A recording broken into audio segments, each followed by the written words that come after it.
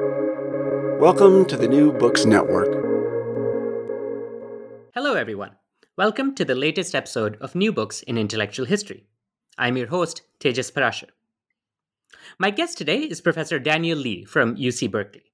We'll be discussing his exciting new book on the history of sovereignty as a concept. Daniel Lee is Associate Professor of Political Science at the University of California, Berkeley. He specializes in political theory, the history of political thought, and jurisprudence.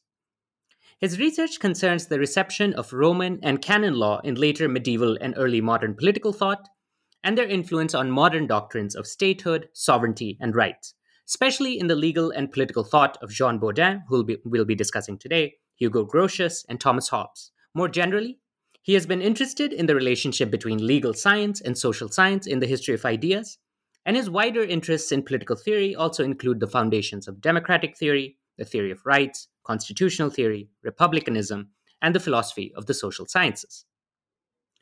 Daniel is the author of two books: The Right of Sovereignty, Jean Bodin on the Sovereign State and the Law of Nations, published by Oxford University Press in 2021, which we'll be discussing today.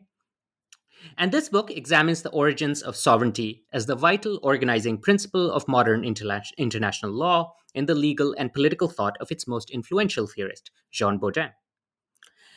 Daniel's first book, Popular Sovereignty in Early Modern Constitutional Thought, published by Oxford in 2016, traced the juridical origins of modern popular sovereignty doctrines in the legal science of the Roman law tradition. He's currently preparing a new critical edition of Bodin's Outline of General Jurisprudence, also to be published by Oxford, in the Oxford History and Theory of International Law series. Daniel is a previous winner of the APSA Leo Strauss Award, the Forkosh Prize from the Journal of the History of Ideas, and a Mellon Fellowship in the Columbia Society of Fellows. Prior to his arrival at Berkeley, he taught political theory at the University of Toronto and at Columbia University. He serves on the advisory boards of the Berkeley Program in Medieval Studies, the Kadish Center for Morality, Law, and Public Affairs, and as faculty affiliate of the designated emphasis in Renaissance and Early Modern Studies at UC Berkeley. Daniel holds degrees from Columbia, Oxford, and Princeton. Daniel, welcome to the New Books in Intellectual History program. It's a pleasure to have you. Thank you so much. It's a pleasure to be here. Thank you for inviting me. Great. So, first of all, could you just give us a sense of who Jean Bodin, who's the topic of the book we'll be discussing today, who Jean Bodin was? So he lived from 1530 to 1596, as we know, which is a pretty tumultuous period in French history. Yes, that's right. Bodin was professionally trained as a lawyer at the University of Toulouse and taught for a very brief time as an untenured lecturer. And as that failed, he then decided to try his hand as a practitioner in Paris. He then had a career in royal service, and he spent some time there, which became more complicated because of the French wars of religion. His entire life was framed by the political problems that resulted from the Reformation as it entered into France. And the French wars of religion, as they're usually called, was really a civil war, which was divided along confessional lines. And much of the scholarship on Bodin, particularly his political thought, has really tried to focus on the question how divisions, whether political, religious, philosophical, can somehow be overcome by the creation of some common sovereign authority that may bring together these divisive, disparate elements of one common state, one common society. And so his solution to that has been typically been seen as his theory of sovereignty. Sovereignty was the answer to political division. Right. And so you're just at a personal level, your last book was on the theme of popular sovereignty in the early modern period. What drew you now to working on Bodin? Well, when I wrote the book on popular sovereignty, I already had two chapters on Bodin in there. And I was just so fascinated by Bodin that I felt like I had a lot more I needed to say about him. There was, when I wrote the popular sovereignty book, I was only really interested in Bodin's theory of sovereignty. With respect to democracy. And so I was in the first book, I was really trying to trace how did Bodin answer the question whether or not it was possible for sovereignty to take a democratic form. And Many readers of Baudin in previous generations of scholarship have assumed simply that, well, Baudin is an anti-democratic, illiberal thinker. How could he possibly square together sovereignty with theories of democracy? And yet, actually, when one reads the text, one of his most important historical examples was the Roman Republic, which he consistently described as a pure democracy. Now, we can go into some reasons why he arrived at that conclusion, but that opened up it opened up a lot of different areas of research for me, a lot of different questions about what Baudin's potential contribution has been not only to democratic theory, but what he might have to say about other areas in political theory and social thought that may not have been explored or may not have been answered or investigated, at least to the degree of detail that I think it deserves. And so the second book on Baudin really was my attempt to explore some of these unanswered questions that were sort of in the background for me. Right. So, could you give our listeners just a sense of the kinds of things that Baudin wrote? So, you mentioned the topic of the Roman Republic. We know the kind of his major work, the 6 books of the Commonwealth. What kinds of topics does he touch on in his kind of corpus of writings? Well, he started off as a humanist, and so he had a lot of earlier writings that focused on. He had a translation on hunting. It was a translation of an earlier work that he tried his hand at, as a humanist, to see if that might be one way of approaching. He wrote another work that touched upon issues of education of the youth, and then later on he decided that maybe I should try becoming a legal theorist, and so he wrote a number of short treatises on investigating specific topics of law, such as contracts. He had a number of discussions about jurisdictions, which was a very popular topic among legal theorists, and he assembled them together in, I think, what was actually a very short work. It was an outline that was intended to be used by law students and practitioners. It was supposed to give one common, easily accessible picture of what all legal systems should look like, and this was called the Juris Universi Distributio, a division of the entire legal system. And this is actually the work that I'm preparing for an edition that you mentioned before. It was part of a genre that many lawyers were interested in doing at this time, which was how can we break free from this intoxication of using ancient legal systems to try to reform modern legal systems? And the ancient legal system, of course, that Baudin was most concerned about was Roman law. And so some of his earlier writings were very much within this school of thinking that, it was a very insular, technical way of thinking about how to interpret Roman law properly. At a certain point, however, he decided that maybe we need to think about some more methodological concerns about how to use historical sources. And so his first major publication, which was first released in 1566, was the Method of the Proper Understanding of History. And this was it's important for a number of different reasons, because it gives a sense of how Baudin used historical sources that would become sort of his raw material that he would use later on in his political theory. But it was also his first attempt at writing a first draft of his overall theory of the state, his theory of sovereignty and the law, and that was in chapter 6 of that work, of the Methodists. Fast forward 10 years later, and you finally arrive at his major work of political theory, the 6 books on the state, the De Republica. And, that immediately becomes, establishes his reputation as an authority on state sovereignty and all the different elements of how to govern a state properly. Later on in life, he moves away from political theory, and he's a very prolific writer, but he writes a number of treatises that other Baudin scholars have been interested in. For example, he writes a treatise on how to prosecute witches that has its own afterlife and its own legacy that many scholars have been interested in. He writes a work on natural philosophy, a work called The Theater of Nature, and probably one of his most mysterious works that has also attracted a lot of attention towards the end of his life, which is the Colloquium of the Seven, which is a discussion of natural religion. And it's in this work that Baudin offers his own theory, some of his thoughts about religious pluralism and the importance of tolerance in religiously divided societies. So very much a reflection of his experience of Hmm. some of the most violent periods of the French Wars of Religion.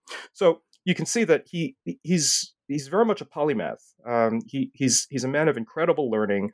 Um, Pierre Bayle once described him as one of the most cunning men in France, and he certainly has acquired that reputation because of the many different areas of learning in which he provided his own learning and scholarship. But for my purposes, I've really only been focused on his legal theory, his legal historical background, and focusing on how that has shaped his own understanding of what sovereignty is, because it's something that I think still shapes how international law, constitutional theory, and of course some of the major areas of political theory still use that concept. Baudin is still cited as an authority by some courts, the U.S. Supreme Court, the International Court of Justice in The Hague.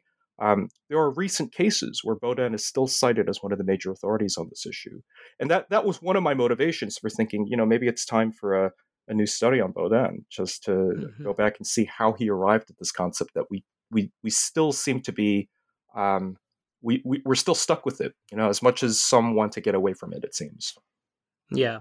No, that's great. And I want to touch on Boudin's legacy and how he's been received in a second. But one thing that strikes me about his biography is the fact that he's also interested in legal practice. As Mm-hmm. you mentioned, he's writing for practice to be read by practitioners as well.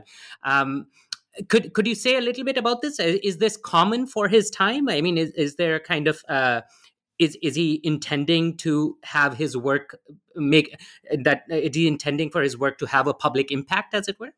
I'm not sure about a public impact, but definitely an impact so that his writing could be taken seriously by lawyers, those who would have had the same sort of legal training as he had, those who would have gone through the period of university training in civil law, as Baudin did when he was at Toulouse, and so in there are a number of writings where it's pretty clear what his intended readership was, which were for professionally trained lawyers, those who are about to go before the bar and argue their cases. And you'll find that in the Distributio. Unfortunately, some of the shorter tracts that he had written, he had ordered to be burned on his deathbed. So unfortunately, we don't have access to them. And I think it's because Baudin realized that these were just drafts, and they were superseded by many of his later works. Just a couple more things just to say on this. When Baudin was in the Parliament of Paris, and he was serving effectively as a kind of barrister, he had written a number of what were called consilia, which were sort of like legal briefs, but it was a specific genre that one finds only within civil law jurisdictions in this period. Apparently, at least one of them still survives, and these were styled specifically for arguing a particular side of a case that were presented before the court. And it shows, I think, pretty well, the specifics of Baudin's legal learning, his ability to act as a lawyer, his ability to understand and see how legal practice is actually the more important area of being a lawyer rather than legal theory. I mean, there's Mm. a famous passage in one of the prefaces to the later editions of the Republic where he says, "One does not learn about justice simply through reading law books. One learns about justice and law by being in the forum and actually seeing Hmm. how argument from action, exception before the judge, you can pull out basic principles of how justice operates." Um, just one final thing I want to say on this is that even when you look at his political theory texts, if you look at the margins, it's full of citations to legal authorities. One of the things that I've struggled with my, when I teach Baudin to my students, is that in many of the English editions that we have available, um, the marginalia is not included, and so I usually have to reproduce them for my students and try to explain what is he doing with these sources, why these sources, why not other sources, and that's been something that I've just been fascinated by for such a long time. And we can talk about this a little bit later on because it opens up a completely different understanding of what Baudin is trying to do, including on topics like sovereignty, like statehood, like contractual obligations, some of which I discussed in the book. But it's all integrated. For him, political, legal theory are conjoined together. It can't be separated. Right. So, on that note, could you give us a sense of how Baudin has been understood in political and legal theory, especially sort of from the 19th century onwards? Because he's often associated with a kind of monarchical absolutism, isn't he? He certainly is. And I think I think there are a number of reasons, but I think the principal reason why he's acquired that reputation is because of the way he defines sovereignty. The very famous sentence, probably the one sentence that if anybody reads Baudin, the one that probably everyone encounters is the opening sentence of Book 1, Chapter 8. And, you'll find this in all English editions, but it offers his definition of sovereignty, where he says that sovereignty is the perpetual and absolute power of the state. Now, for many interpreters, they get stuck on this term absolute power. And, I think particularly for English language speakers, they see the term absolute power. It immediately triggers and aligns Baudin's theory with earlier traditions of political absolutism or absolute monarchy. Well, the thinking here is that, well, if Baudin thinks about sovereignty in terms of absolute power, well, surely he must have been a source for, say, the absolutism of the Stuart monarchy, the absolutism of the Sun King Louis XIV, or the enlightened absolutism of the Prussian monarchs. And so it's very easy to come to the conclusion that Baudin must be everything that we must not be, right? He must be the source of illiberalism. He must be the source of anti-democratic, despotic kind of rulership. And that never seemed quite correct to me. And there are a number of reasons why, but I'll just cite a couple of things. One is because as soon as he goes into his description of what the substance of absolute power is in that theoretical discussion, he's very clear in saying that absolute power does not mean lawlessness. So anybody who has absolute power is still expected and required to observe the restrictions and the obligations of the law of nations, which is one of the big parts of this study that I'm offering, the law of nature, the divine law. So unlike the absolutism that one imagines, where kings, sovereigns, princes can do anything they want, actually, it seems that what Baudin does is he places all kinds of constraints, requirements, and obligations so that sovereigns are actually placed in a much more of a concrete box than many of his contemporaries. And he did so on purpose. And I think a lot of his explanation then goes into a discussion of what he meant by absolute power, which is, I guess we could talk about this later, but it's not what absolutists, for example, think. Now, just one more thing I just want to say on this, which is that this early interpretation of Baudin as someone who's celebrating absolutist or monarchies or absolute monarchs really feeds into a lot of even modern scholarship. And so what happens by the time you get to the 1960s, just in the immediate post World War II period, is that there's a body of scholarship where the experience of totalitarianism, the experience of communism has led a whole generation of scholars. Think about Hannah Arendt, think about Hans Kelsen, Jacques Maritain. All of them very suspicious of sovereignty, and so much of the scholarship coming out of that period looked backwards in time. I think one very good example of this is Charles Howard McIlwain and Harold Laski, looking backward historically, trying to find the bad guys. Who was responsible for all of this nonsense that we happen to find ourselves in? All this war, all this chaos, all this destruction. Whoever invented sovereignty must be the one really responsible. And so they point their fingers historically. Baudin becomes the big guy, right? He's the bad guy because here's a guy who talks about sovereignty as absolute power, and look at the mess we ended up in. So there was a kind of sanitizing that had to take place, I think, in the scholarship of the later 20th century.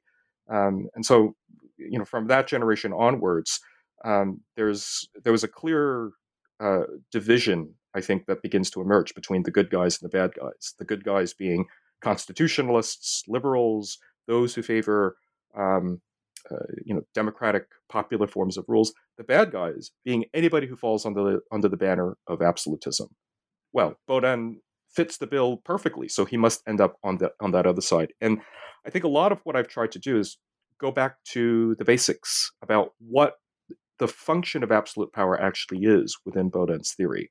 And there is a mismatch here that much of the book tries to outline. That's fascinating. I think it also parallels some of the scholarship on Rousseau in the 20th century, sort of the rise of this view of a potentially totalitarian Rousseau that's also projecting 20th century debates onto a past figure. I think that's right. Yeah, there was a how would you describe this? I mean, I think there was a programmatic way, I think, of looking at many of these earlier thinkers that, they were repurposing, as you say, Rousseau, Locke in some ways, Locke becoming kind of a champion of a certain kind of appropriate form of rulership. But, I feel like there was, for much of the 20th century, it was part of this Cold War era program of, read this person and you'll get a certain message out of that, but don't read this guy, or if you do, this is the sort of thing you don't want to follow. And I think Baudin happened to have found himself on that category. Same with Rousseau, as you rightly point out. Now, against this kind of 20th century interpretation, which I do think you're right that it has become the kind of orthodox interpretation of Baudin, you give us a more new and more nuanced account of his theory of sovereignty, and I just want to reconstruct a few elements of this theory. So, in chapter 2, you argue that Baudin saw sovereignty as a quote legal right. So, what does it exactly mean for sovereignty to be a right? Yes. So, I think let's back up first before we get into that question, because one of the reasons that motivated this question, and indeed the whole theory of rights in general, was the question whether or not the assertion of a subjective right requires some anterior law. Okay, so for example, let's say the right to drive, for example, when you have a driver's license. What legal theorists will typically say is that, well, one way to think about a driver's license is to think of it as a specific right that's granted to drivers who make the proper application according to the law. But it's only because there is a law of the proper use of motor vehicles, that outlines specific permissions, permissible uses of vehicles, permissible uses of, when drivers can make turns, when they can get onto the freeway, and et cetera, et cetera. So it's that anterior law that defines the boundaries of one's actionable rights. In addition to this, it's also that anterior law that defines what one can do when one has been wronged. So think, for example, about basic contractual relations. One of the things that Baudin loves to talk a lot about, and this is a good example of his use of legal theory and his knowledge of Roman law, is think about debtor-creditor relations. If you borrow money, every time you swipe your credit card, you become a debtor to a creditor, and that creates a contractual obligation where you bind yourself under the duty to perform your obligation of repaying what you've borrowed to your creditor. Now, those sorts of relations always have to be defined according to some anterior law. Now, in the case of debtor-creditor relations, there are plenty of commercial laws within states as they exist today that provide those sorts of rules. Where I am right now in California, all kinds of commercial laws that will define these sorts of relations. Now, the same principle also applies in the exercise of sovereignty. Sovereigns who want to exercise certain things that are exclusive to them, the making and unmaking of law, the legal declaration of war, the institution of courts, holding trials, coining money, all the sorts of things that Baudin identifies as being exclusive to sovereignty. He always uses the explicit language of rights. rights in the sense that they're exclusive to sovereigns, but that if sovereigns are somehow hindered or injured in the attempt to exercise these rights, they have a legal claim. Now, in the case of sovereignty, there's a similar sort of pattern here that I think is analogous to the case of creditors and debtors. So if a creditor has a right to demand the repayment of what has been borrowed by the debtor.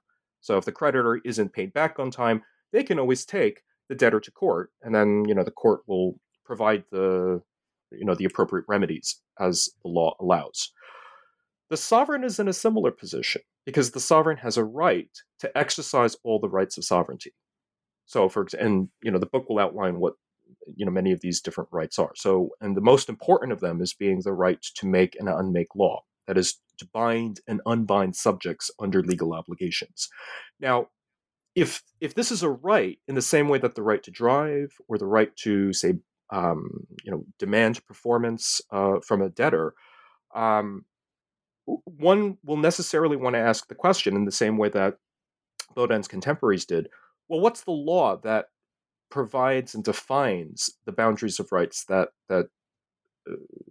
also apply to sovereigns? His answer is going to be the law of nations, which is going to be the other aspect of this text, because sovereigns are exempt from their own laws. In fact, one of the most important concepts that Baudin uses in this work is the phrase legibus solutus, which comes from Roman law in Book 1 of Justinian's Digest, and it's the principle that sovereigns are not bound to obey laws of their own making. Right? So it's not so much their own positive legislation that sovereigns are bound by, but they're still constrained by legal obligations that derive from higher law. And the most important source that Baudin points to is the law of nations. Now, this law of nations performs two functions. It's obligatory in the sense that it imposes certain obligations. It requires sovereigns to do certain things, for example, with respect to treaty obligations. But it also opens up certain permissible actions that have the protection of law. So, for example, engaging in war. War is one of the permissions of the law of nations. You put that all together, sovereigns also have rights, rights that are exclusive to states, but that don't apply in other cases to, say, individual subjects, that don't apply to one of his contrary examples, pirates and robbers who are not entitled to assert these rights of sovereignty. Anyway, but the rights of sovereignty derive from this higher legal source. And so when he says that sovereignty is a legal right, he has this whole legal framework in mind that it's not unlike the way that we think about rights. For example, when we ask the question, when can we sue? When can we go to court to assert the right that we've been denied? Right. And where does the law of nations come from? Has it always existed as long as nations have existed, or did it kind of emerge at a particular point in history? Well, there are two sources of what the law of nations consists in, and this again you can find in the Roman law tradition. But let me back up a little bit on this. When you open up to the first page of Justinian's Digest, one of the things that the Roman lawyers try to do is explain, okay, Roman law has a number of different sources. Some of our sources of Roman law come from positive legislation, so laws, senatus consults, decrees of the emperor, etc., etc. So that's all positive law. But there are some rules of Roman law that come from other sources, one of which is the law of nations. Now, in trying to explain what the law of nations is, the jurists give two contrary answers, one of which, by this jurist named Hermogenianus, where he says that, well, the law of nations simply derives from the consent of nations. I think the best way to think of this is in terms of comparative law. So let me give you one example that often pops up. All nations, this is in the context of the ancient world, but all nations will have some way of handling property transactions, let's say. Now, the Romans have one way of doing it, but the Egyptians may have another way of doing it. The Gauls may have another way of doing it. The Hispania, there may be another way of doing it. So there may be local differences, but what the point of the jurists on this point is that all nations will agree in common that there are certain basic principles of how property transactions are to take place. So in Rome, you may require 5 witnesses and the striking of scales in order to transfer property. But you don't need to go through all that. You don't have to go through that whole rigmarole. There are other countries or other states that will all agree that a property transaction simply requires the delivery of the item that you're trying to give to the recipient. So if all nations agree, or at least can in principle agree, that there's some basic thin baseline of what certain legal principles or legal transactions are required, you might say that this is a principle that all nations can agree on. There can be consent among the nations on certain legal principles. And it's not just about property transactions. This can cover things like warfare, property captured in war, transactions between nations. So that's one way of thinking about the law of nations. There's another tradition that's associated with Gaius, and this is still on that first page of the digest, which says that the law of nations is simply right reason. And so there are 2 contrasting traditions about what the law of nations consists in. Is it based on use? Is it based on the consent of nations, or is it based on reason? Is it something that the work of philosophers that can try to derive what these principles are? Fast forward to the Middle Ages, and many of the jurists really struggled with these 2 contrary positions on the law of nations, and they actually attached different names to these. Some called it the primary law of nations, some called it the secondary law of nations, and it raised different conclusions about what the law of nations allows. It becomes potentially controversial because the law of nations wasn't just about things like private transactions, property, these sorts of things. It also is the body of law that allows slavery. And it's one of the ways in which there's a departure, or at least a division between natural law, the law of nations, and civil law. Because natural law, by nature, everyone is assumed to be free and equal. The law of nations allows a departure from this because, all nations have some way of thinking about slavery. And so there are these contrary different legal rules that emerge. Anyway, so that's just a little bit of background here. So your question was, where is the law of nations? Where does that come from? Mm-hmm. And it's all of this, it goes back to a lot of these different ways of viewing different legal traditions. And from all of these, all this this massive data, all of these different, legal examples that one can find, what Baudin is trying to do is pulling out general principles about sovereignty. All nations observe, for example, that sovereignty allows warfare, for example, that there's a right to go to war. So, and this is not just the French, not just the Romans. All nations agree on this. So we may as well conclude that this is a general rule that applies to all nations, and that's the basic idea. Let me just say one final thing on this. The meaning of the term law of nations actually changes at a certain point. Because right around the time of, actually around Baudin's time and a little bit after him, the law of nations begins to mean something like international law. And so there's a big confusion, or at least disagreement about what the function of the law of nations is supposed to be. And that's one of the reasons why, when you get to Bentham, it was one of the reasons why he coins the term international law, specifically because he looks back and says, look, the term law of nations has just gotten so confused. Sometimes people use it to mean, the consent of all nations. Sometimes people use it to mean custom. Sometimes people use it to mean the law of treaties. So let's just forget about the law of nations entirely. And, that's why it's sort of fallen out of usage, and international law is now the term that we use. But Baudin was occupying a different period in legal history where it was still very much an active source of law. There's a great article here, actually, that explains a lot of this background by Jeremy Waldron. And if any of your listeners are interested, I would recommend that article on the Law of Nations. Very helpful. Great. Yeah.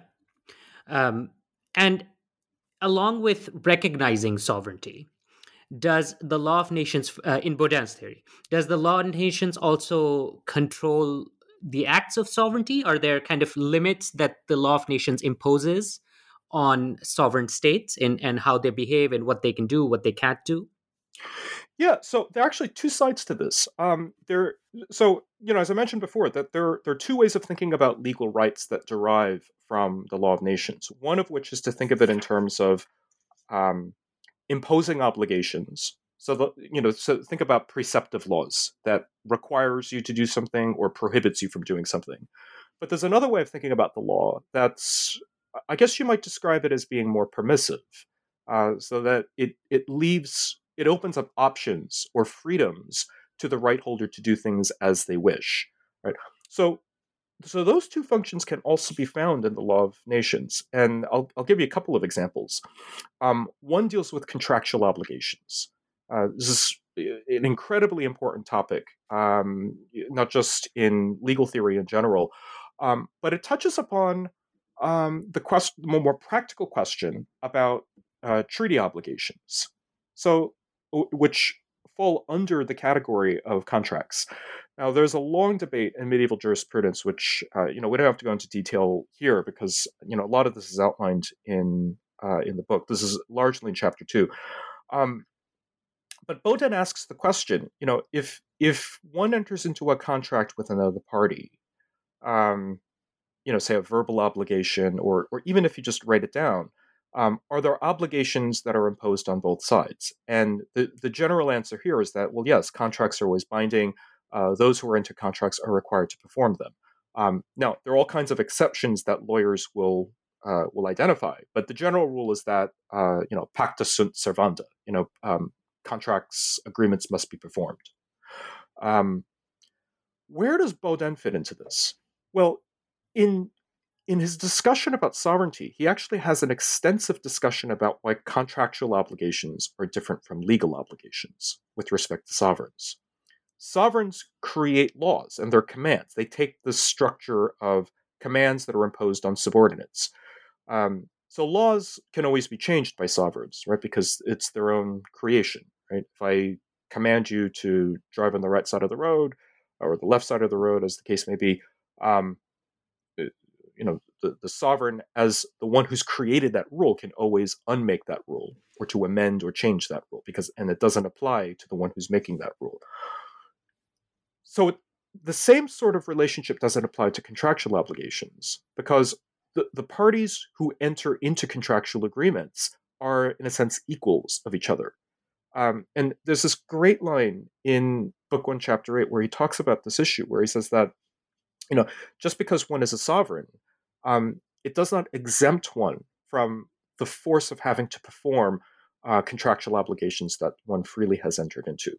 So, in other words, I can't make a contract with you, and suppose that I'm a sovereign. I can't simply say, well, too bad, I'm not going to perform the debt that I owe you just because I'm sovereign. I'm going to cancel my debt. It doesn't work that way.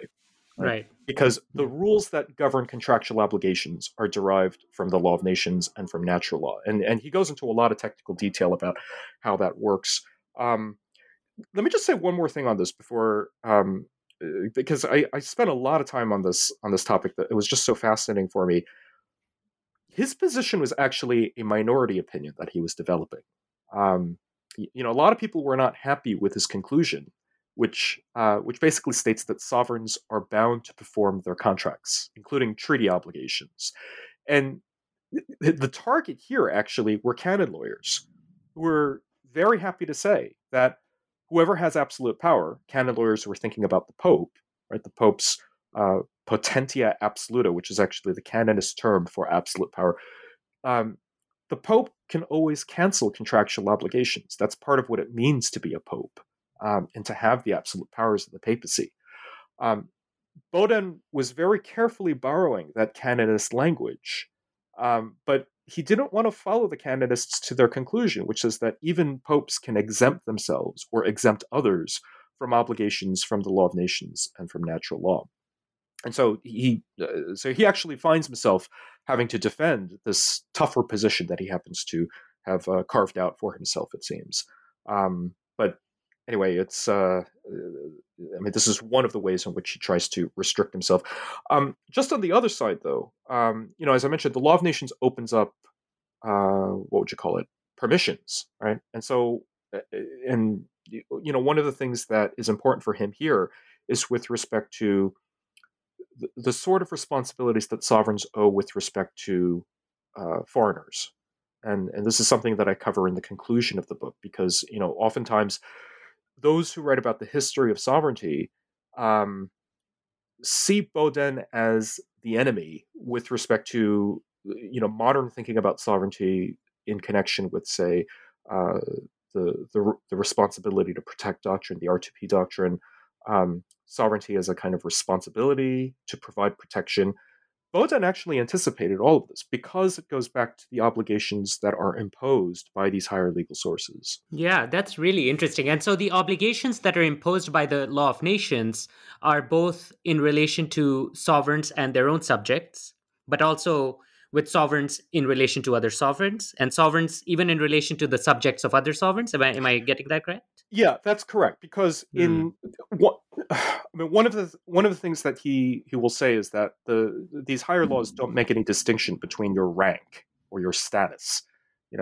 Just because you're sovereign doesn't exempt you or doesn't excuse you from having to perform those same obligations. Right. So the law is blind with respect to whether or not you're a sovereign or a subject, a foreigner or a citizen. Right. Those distinctions don't matter for these higher laws. Yeah, that's really, really interesting. One thing that then came to my mind is, what exactly is the subject of sovereignty in the kind of law of nations that Bodin is dealing with and imagining? Of course, the Treaty of Westphalia occurs in 1648. So he is, we can debate about how important the Treaty of Westphalia in fact was, but all that's to say that Bodin does live in a pre-Westphalian world in some sense, right? Like when the precise architecture of what counts as a political community is still in flux to some degree. So, what is the subject of the law of nations exactly?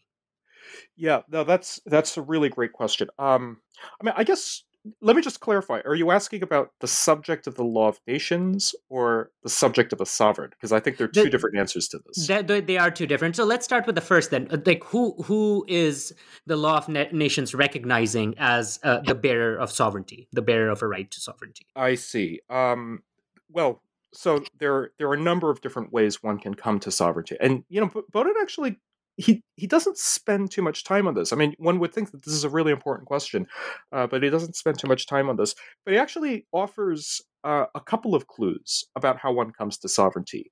Conquest in warfare, which is the most important way by which one acquires sovereignty, through commercial transactions, right? So, one can purchase sovereignty. But there are moments where he also talks about occupation. So, and this has become a big topic in a lot of recent literature on the sources of modern empires, how the right of occupation kind of ripens into a right of sovereignty, and Bodin uses that sort of rule in sort of some contexts. Much of his discussion, however, is on the right of conquest. If you fight a licit or a legally recognized war against another country or another state or another people, and you conquer them, those that you've conquered, the conqueror has a right to turn into subjects. Now, there's a darker history to this, and this is something that I cover, if I remember, I think in chapter 3, which is that many of these rules about occupation actually derive from rules about enslavement. In fact, he'll actually say that the first sovereign, at least according to biblical history, was Nimrod, the mighty hunter Nimrod. And, there's a story in Genesis after the flood, war, conquest, the use of violence to conquer and subject others was first discovered. And Nimrod, by using warfare, by using force to subject others and to enslave those that he conquered, was the foundation of the ancient Assyrian state. Now, one of the problems for Baudin was, if you conquer someone, or if you conquer an entire people, turn them into your slaves, at what point do they become subjects? What is the difference between being a subject to a sovereign and a slave to a master? In the earliest stages of history, there was no difference. To be a subject was also to be a slave of a master. Your master was also your sovereign.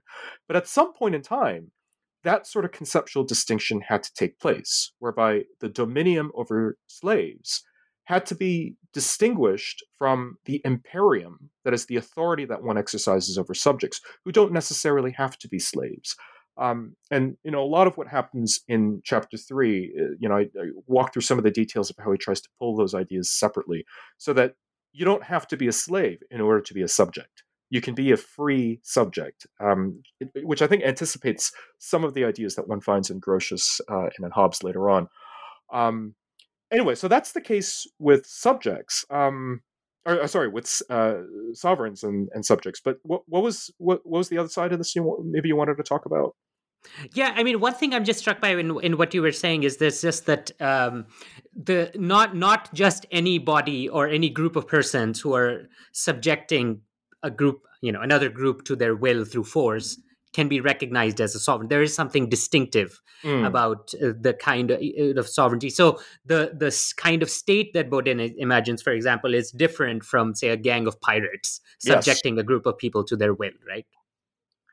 Yes, that's actually right, and that's really important for him. I mean, this metaphor of the band of pirates, the band of robbers, I mean, ultimately comes from Cicero, and Cicero uses it in De Officiis because he's also Cicero is also thinking about what counts as lawful warfare, bellum licetum as the term that's used, as opposed to mere violence, mere piracy or mere brigandage, latrocinia, which is the term that Cicero uses. And by the way, Baudin actually uses this language right on the first page of De Republica because it's very important for his purposes.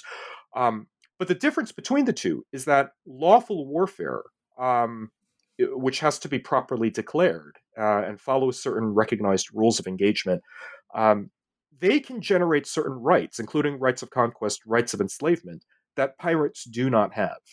So you can't just go around and simply assert violence and expect to create your own country by simply, putting your flag down on someone else's land or someone else's territory. That's not going to do it. Statehood is ultimately a relational concept between sovereign and subject. It's not about taking over someone else's land. I mean, there was one other thing I just wanted to say. Because you mentioned Westphalia before, and this is probably a conclusion I arrived at that it may be a bit controversial. I'm not sure how far I can push this, but the conclusion I put there was that I actually don't think that Baudin's theory of sovereignty is a concept of territorial sovereignty. Territory actually isn't all that important to Baudin. It's not that he doesn't. I mean, of course, he thinks territory is important for a state, but it's not.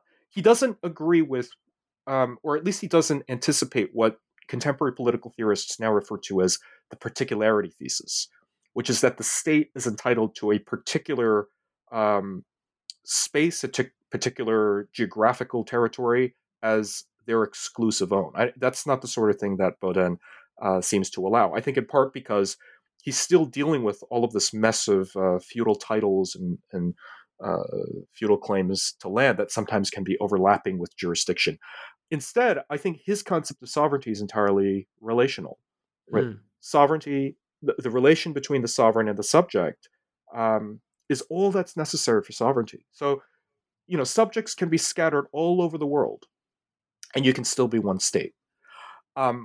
One way I've tried to illustrate this is to think about families, because he often says that families, which are under the authority of one paterfamilial patriarch, you can still be one family, even if the members of the family are scattered all about the world. And so he'll say the same thing about the state. Um, and I think one reason for this is because he's imagining all of this before the Westphalian, um, model, or at least pattern, has become kind of standardized. There's still a lot of contestation about this.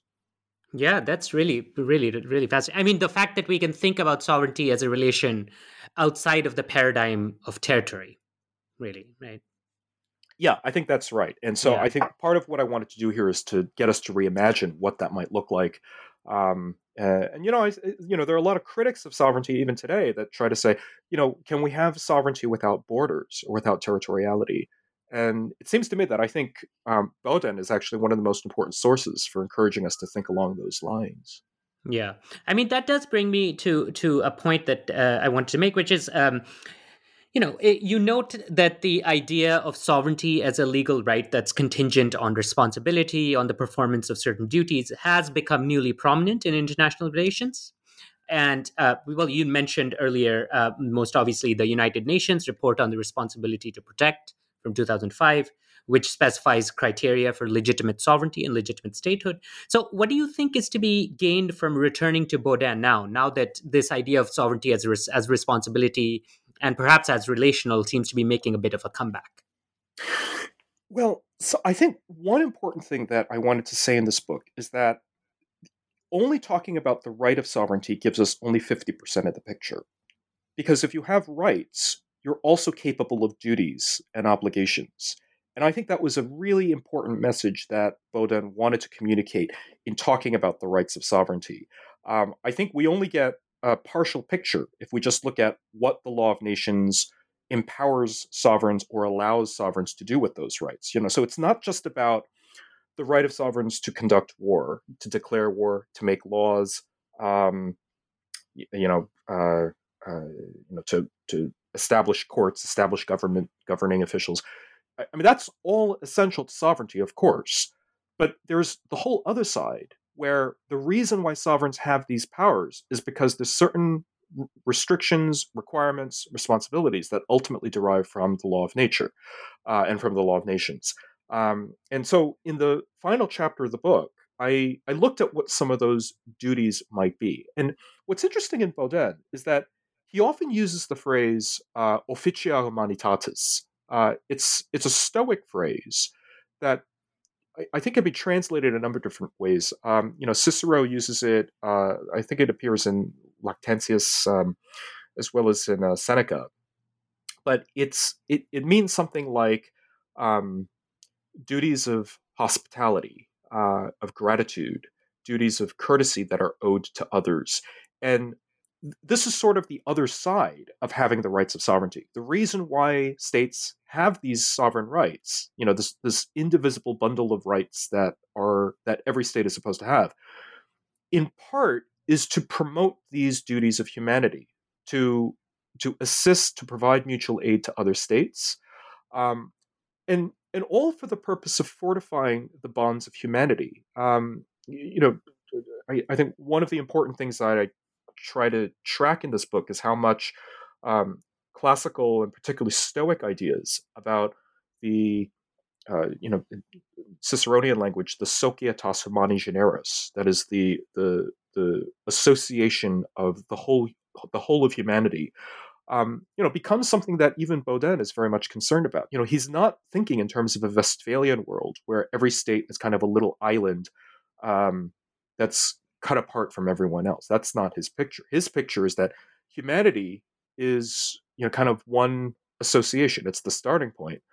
But humanity is pretty weak. Our bonds, we're not really tied to each other um, by very strong bonds. And so one of the reasons why we have sovereigns is to fortify those bonds, that we're tied to each other by performing these acts of gratitude, these acts of hospitality. And it's kind of interesting what some of these, concretely, what some of these duties are. Sovereigns have duties to, for example, not to devalue currency. Sovereigns have duties to promote trade, commerce, traffic. All of these are the sort of things that enable engagement, enable relations between states, between peoples, makes possible getting people to recognize that, we're not separated into different nations and different states, but actually we're part of one common human, community, I guess, if you want. So I think it Mm. anticipates a lot of the ideas that you find, even in the 21st century. And it's a very different Baudin than I think the one that, this kind of caricatured Baudin that has often been presented. And so I think there's a lot that we can pull out of here to kind of reconstruct some of that history, I think. Yeah, that's really what struck me. I mean, the Baudin you present is really a figure with a cosmopolitan sensibility, for lack of a better term. Hmm. Absolutely. I Yeah, certainly think so. yeah, that's fantastic. So, finally, what are you working on now? Are you continuing to work on Jerome Baudin? I know you're editing that volume of his writings, as part of a project as well, right? Yes, so the Distributio was one of the important sources that I needed for this project. In fact, one of the reasons why that book was important was because Baudin uses a lot of technical legal vocabulary, and I think for a lot of readers of Baudin, it's not clear what he means, or how he's twisting certain terminology from classical Roman law or from canon law. And so this work is actually very valuable for me, in trying to see how he's trying to generalizing, presenting I guess what you would call general jurisprudence for his contemporaries. So this it's going to be a book of a couple chapters, some essays, and the actual original text that has been translated and edited by one of my former graduate students, Jason Brown. He did a fabulous job on it, and so hopefully that will be out fairly soon. So in terms of new work, so there are a couple things that I've been interested in. I think the general term that I've used to, umbrella term for this new project is called the science of right, and in some ways it's a history of rights, but it's looking at how rights have been imagined and changed in the civil law world of the 16th, 17th, and 18th century. And so many of the texts that I've been focusing a lot on will be Grotius, Pufendorf, some other figures like Leibniz, Auchinval, Thomasius, many of these continental jurists, as well as Dutch jurists that I think have been overlooked, but I've actually found myself spending a lot of time with them. Vinius and Vogt, that perhaps some of your listeners in legal history may be familiar with, but I've been spending a lot of time recovering that material. Related to this, I've also been very interested in deontic logic and the history of deontic logic. If what I think one of the ways that I've gotten into this is through the work of Brian Tierney, and this is actually one of his last projects before he passed away very recently. He wrote a book on the permissive aspects of natural law, and I thought what was really eye opening for me was the way that he talked about how law can be modeled by deontic logic in terms of its permissive aspects as well as its obligatory aspects. And I think if you look at those two aspects in many of these texts, I mean, you'll find it all over Pufendorf as well as in Grotius. And so a lot of what I want to do is to um, you know see what potential contributions to the prehistory of deontic logic can be found in these earlier sources. Anyway, that's keeping me busy, and we'll see how that'll go. That's great. Really looking forward to both those projects and to the edited volume. Well, Dan, thank you so much for joining us. And let me just congratulate you on the book, The Right of Sovereignty, by the way. I think this is excellent and really interesting, not just for people who work on early modern political thought and legal thought, but actually for anyone generally interested in the issue of international law, of state sovereignty. As you said, these themes are now salient again in the 21st century, and I think there is a lot to be gained by revisiting Baudin's moment. That's certainly my hope. I think there is a place for sovereignty, and I think one of the great debates that theorists have to conduct is what should that purpose be? What should be the function of sovereignty? And that's going to require us going back to many of these foundational sources, and that was certainly my original purpose in writing this book. So anyway, thank you very much. I've really enjoyed this very much. Thank you so much.